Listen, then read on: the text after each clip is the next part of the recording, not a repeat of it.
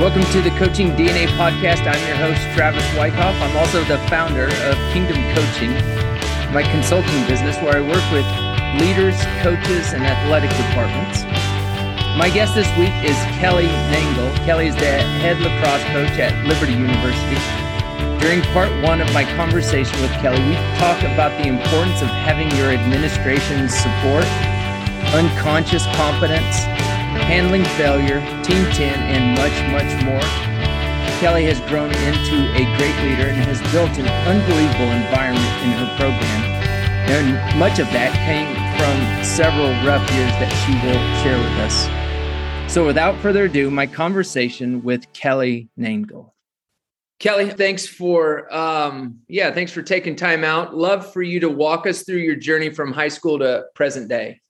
Yeah, so when I was in high school, I played 3 sports. I played soccer, basketball, and before I got to high school, I played softball. That was just because that was what everybody played, and that was the most popular thing. And I was actually really into soccer because I graduated from high school in 2001. So, the 99ers was like that I grew up with them, it feels like. And so that was my dream. I wanted to be the next Mia Hamm. It didn't work out that way, but that's okay. I think that was a good kind of motivational tool for me. But then I played soccer and I was on varsity. So I had made a lot of friendships with senior girls, and a lot of the senior girls played lacrosse. So they were like, why don't you just play lacrosse this year? Try it out. And I was like, okay, which is kind of funny now that I look back at how I could have easily just played softball and who knows where I would have ended up. But I was like, okay, sure. It sounds fun. And so had a good time kind of just dabbling in a bunch of different sports and being active. And then it came time for college. And again, I'm still having this dream of, being Mia Hamm. So I ended up going to Mount St. Mary's in Emmitsburg, Maryland. It was a Division I school that I could play 2 sports. So that was something that was important to me. I still was super passionate about soccer.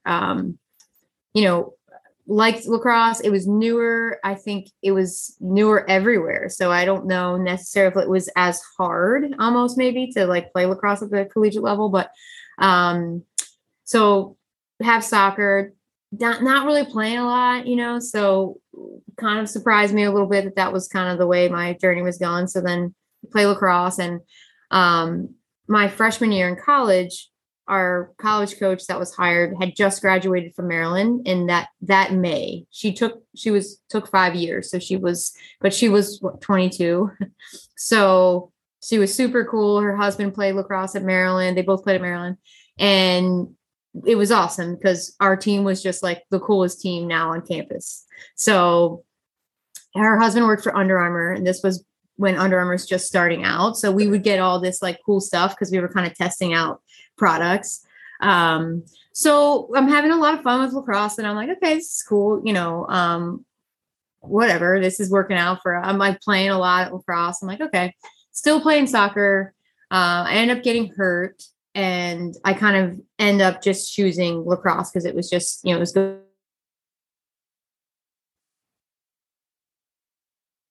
perspective. I think a lot of times when you're a player and you turn into a coach, you don't have a perspective of not playing as much. I mean, there are a lot of coaches, that didn't play a lot and gain a lot of perspective, but I think that's helped me on my journey when I look back now. Obviously at the time, it was hard for me to give up my dream of, playing in the next World Cup, but it was really cool, kind of being a part of that team at Mount St. Mary's because she just came in and, we all really bought in because we thought she was cool, which is that's so much of it with kids, 18 to 22 year olds.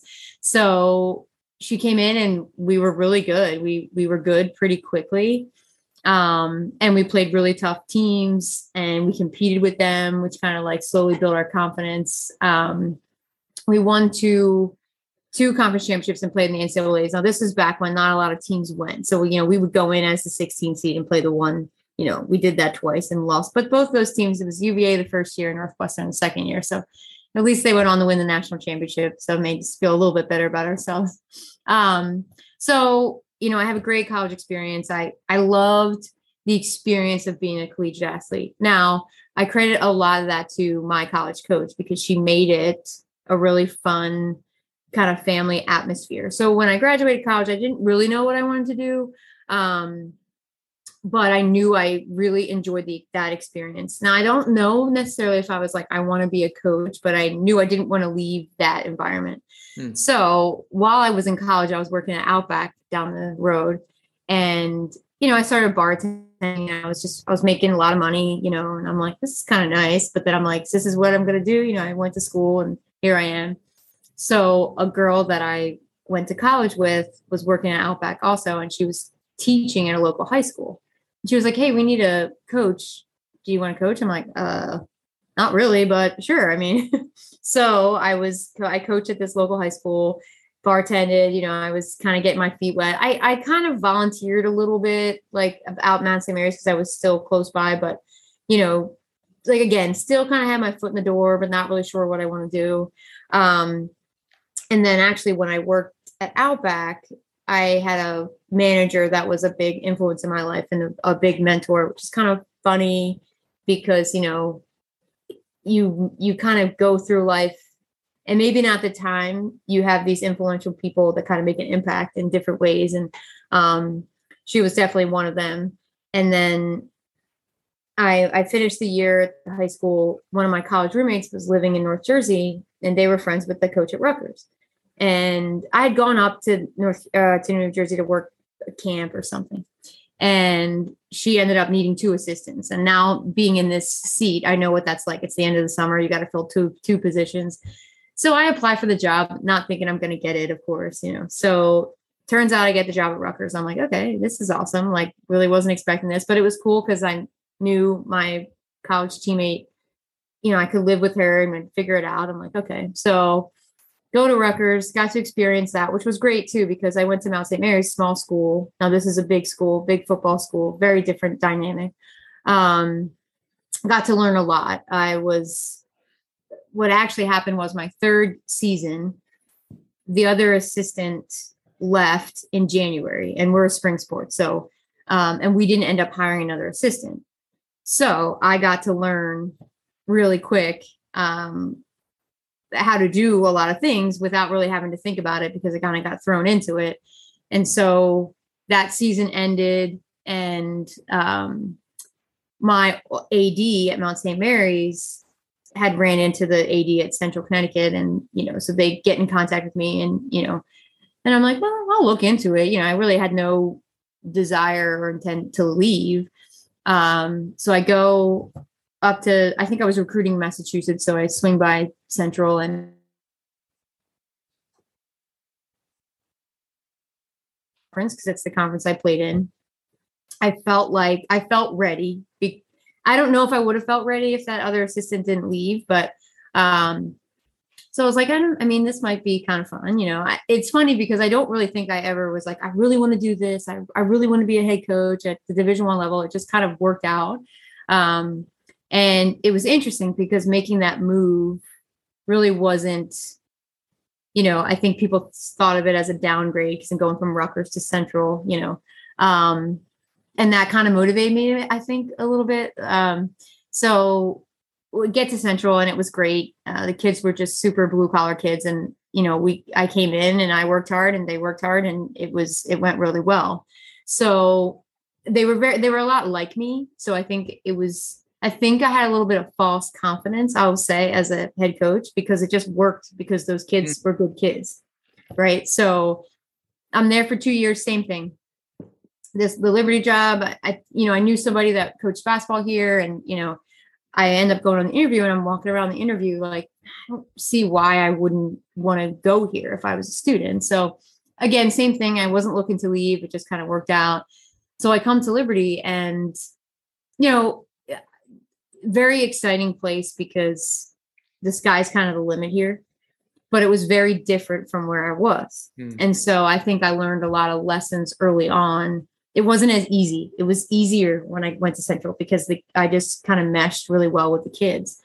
So I've learned a lot through, I had to learn how to lead. I think I don't know. It's hard to explain, but it's like, there was a lot of things that naturally happened well at Central. And so and then coming to Liberty, I was kind of out of my comfort zone for a little bit, which I think ultimately really helped me. But at the time it was tough because, the same things that worked at Central didn't work here. Right. So then you're like, wait, what do I do? And, I think you say this too. Everyone says this. It's like you get these coaching jobs and you just get a key to your office and like a manila folder, maybe with like a roster in it. Yeah. You don't have any instructions.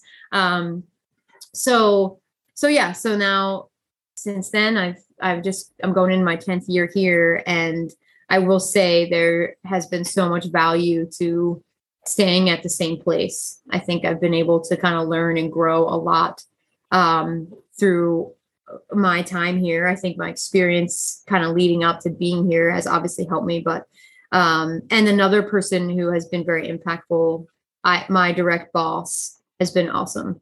And, we even get this a lot, recruits ask, are you going to stay? Are you planning on staying? I love when they ask that. I'm like, well, it's college athletics. I don't really know how much of that's up to me, but, but I'm like, having a support at the administrative level as a head coach is so important. And I feel like I've been able to grow and get so much better because of the leadership that I have directly, which is awesome. And that's something you don't really think about when you take a new job or you move somewhere, you don't know who's going to be leading you, and so I think that's a really important thing that I've learned. Like, man, I've been able to grow and get better and learn from my mistakes instead of just being like, hey, this didn't work, so we're going a different direction. So I've been lucky about that. But yeah, it's been really cool to kind of stay rooted and kind of grow. Yeah. Okay. So I'm going to double click on that, flesh that out a little bit. Practically, what does that look like when you say administration's been great? They've actually helped me grow. Like, what are some things they've done? Flesh that out a little bit.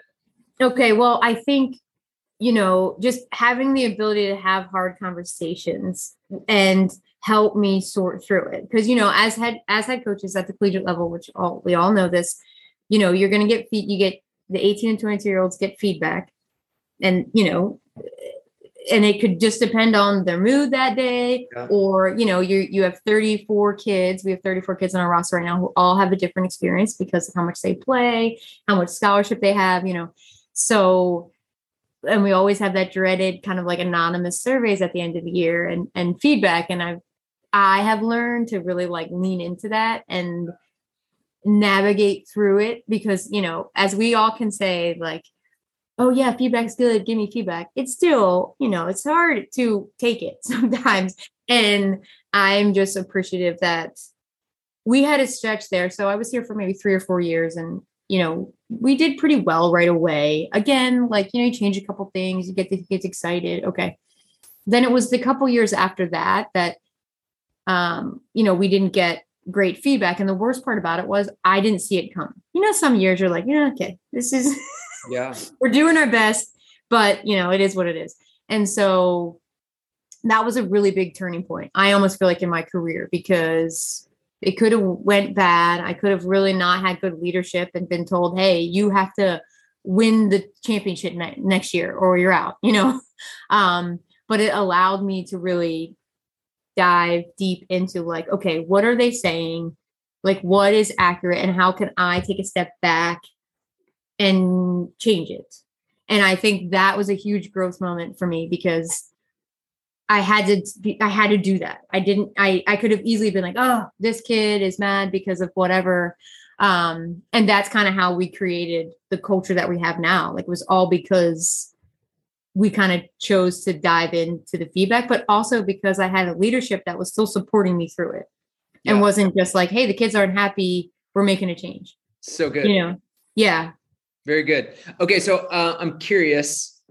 I was talking to a coach this morning and we were talking about, I think they call it the 4 levels of growth. And one of the levels is unconscious competence. And I'm curious, if I said to you, hey, it sounds like at Central Connecticut State, you were almost unconsciously competent. Like you weren't even sure what you were doing. You just probably had some moxie about yourself. I know you're a connector with people. Does that resonate? Yes. Yeah. Yes. And so that almost didn't prepare me. Yeah. Because think about it. My first time head coach, the girls are bought in. We're winning games. Like they were really, really bad. And I got there and we were pretty good. And then the next year we were even better. Like we were playing in the postseason and like they'd never done that, so you're like, okay, this is easy. And again, it could have just been, the right fit and you're right. Like I just kind of did what I knew and it worked with that group. And then you get here and it's a completely different group of kids. Yeah. And instead of just being like, oh, well, they're not the kids that I recruit. I didn't recruit them. I'll just recruit kids that are like me, Totally. And it's funny because I don't really think I thought through that until obviously, how it is as you get older, you look back and you're like, oh, no but at the time. Yeah. And of course, like why wouldn't you think like, okay, cool. What we're doing is working. And there was a lot of great stuff that we did I still do that was really effective, but that's 100% right. Like, I think it just worked and you were like, cool. And then you go somewhere else and you're like, well, maybe this isn't going to work. Totally. No, that's really good. We see it in athletes a lot where a student athlete walks onto campus and they're just kind of like, they just kind of play. Yes. And they have success. And it's the whole sophomore slump. Then they start to think more about strategy and they're learning more and they're starting to think about mentally and all this stuff. And they're not very good for a season because of they didn't know why they were having success. Now they're scuffling and it's almost like they have to go through that valley to then climb their way out of it. And by the time they're a junior and senior, they know why they're having success and they're doing well. So it sounds like, probably when you hit, it looks like just judging from your records, when you hit 2018, it appears to be that's when it's like, okay, I know who I am. And I've got some strong philosophies and core principles that I'm operating with. Yes. Yes. And that's, something that I've learned and I think we do a good job of now, but, like figuring out, okay, what are the things that we hold on to? It is like who we are and what we do. And what are the things that we have to be like, okay, that worked then, but now it's 2022 and things are a little bit different. And so that is you have to find the balance there because you can't just every year be like, okay, we're going to change everything we're doing, but then you can't be holding so tightly to everything you've done because you've always done it. You know what I mean? Totally. So it's fun. That's like a really fun part of our job, I think, like just getting to evolve and grow kind of like alongside the girls, but it's tricky. How much? Okay. So I as I look through your record, I was going through the years and just looking so you take over, you're 2-16, then in 2015, you're like 9-11. You're like, all right, here we go. Let's do this. And then 16 and 17, you won 5 and 6 games. So you went, talk me through, I want to ask one question specifically. How much of a struggle was it for you mentally, like that imposter syndrome, that negative self-talk? Walk me through that, how that sounded. Yes, that was really tough for lots of reasons. One, because, and now here I am again, like it's really like I go to Central, I'm only there a couple of years, we do well, I come here. Yeah, the first year wasn't great. Second year, when we were 9-11, we went to the championship. We made it to the conference championship. Like it was still great. And so, but then now I'm in year 3. Like I didn't have a year 3 at Central also, right? So I'm in this new year that I had never kind of walked through. And not only was it, you're not winning games and there's like expectations and, but also then you get this feedback that's not great and you don't see it coming. So when you talk about, as much as we try to say, like I said, I mean, that hurts and that's really hard to not be like emotional when you're receiving feedback, when you are like literally pouring everything that you have into something, and that's where it's like, and I know probably the majority of coaches are the same way. So it's hard not to feel emotionally attached It's like, okay, you're just going to rip like, and as coaches, you just can get completely destroyed with this stuff. I mean, people come after you and it's like, but I think a big thing I learned is just with communication, just communicating better and just being a little bit more upfront and giving them more space to have those conversations with us so that it doesn't end up being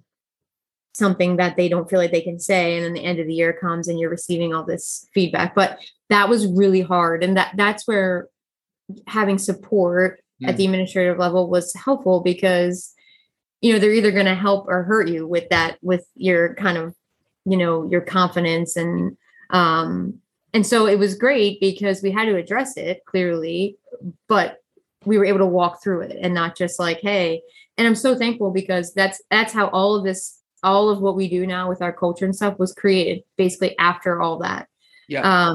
And so now I can look back and say, instead of like, oh, those girls were so mean, it was like, okay, well, maybe we weren't as clear as we thought. Cause that's the thing. Like most of us, like we have good intentions, you know what I mean? Yeah. So if things aren't going well, I think it's more on us to not be aware that it's not landing, but it's like, so I don't know. I'm really thankful for that kind of drop because it forced us to kind of change the way we were doing things. And I think now we've created a system where it's just, again, I think something we've learned is we've tried to make things as black and white as we can, which is really hard in this world.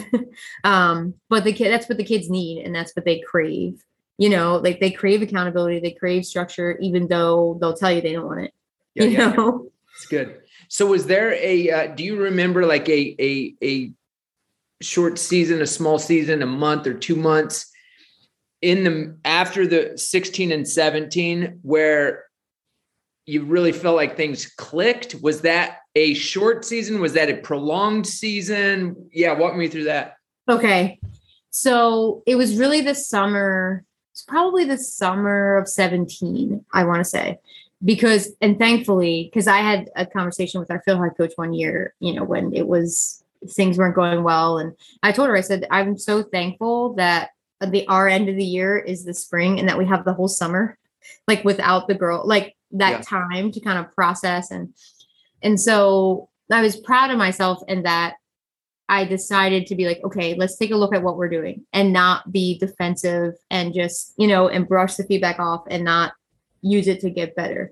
So something that really kept popping up when I was kind of reviewing the feedback was, they kept saying they didn't know what was expected of them. And I was like, what do they mean? Of course they know what's expected of them. But then I really thought through, I'm like, okay, how do we operate? We have a team meeting at the beginning of the year. We give them a list of rules, 5 or 6 pages of rules, and then we don't talk about it again the rest of the year. And so, and at the same time, I was laughing because we had gotten an email, a work email, and it was like our policies, our work policies. And it was like 65 pages long. And I don't even think I read the first page. So I'm thinking to myself, okay, like it's too much. Like if we really want this to be something where like we're very clear about what our expectations are, it has to be something we can go back to and we can talk about consistently. So we created what we call now our Team 10.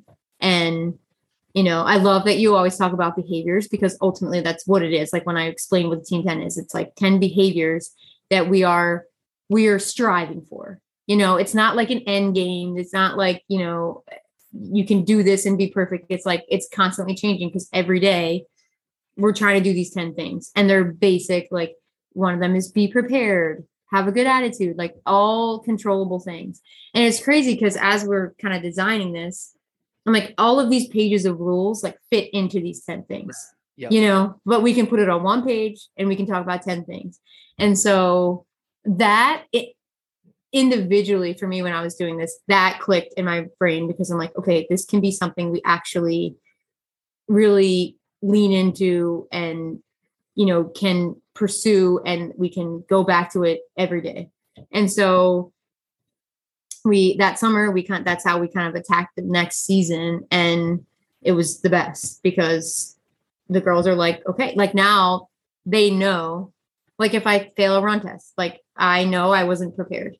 And so the girls understand, okay, I need to prepare better. And so it's not like we have to have a sit down. We have to say, okay, and it's a lot more of them recognizing, them learning how they can be more aware, because that's when it will click. It's not going to click if I'm yelling at them all the time. Yep. And I think that's tough for us as coaches too. We have to kind of, okay, like in the moment, how is this going to help them understand it? Because that's where we all can get into trouble, where we're just, we see it over and over again and we get frustrated. Like, how do you not understand?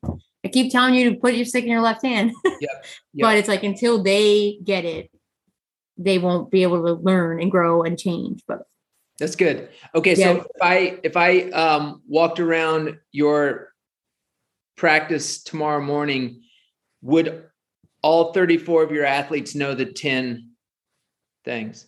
Yes. And so something we do is we talk about it every day at the end of practice. So we say, hey, does anybody have a team 10? And so they'll say, oh, I have a team 10 for work for so-and-so, because I saw her out here on the field when I walked by during class, she was shooting or whatever. So they give examples, and then we meet with all of our athletes individually, usually about 3 times a semester. And when we meet, we go through the team 10 and we have them give us examples.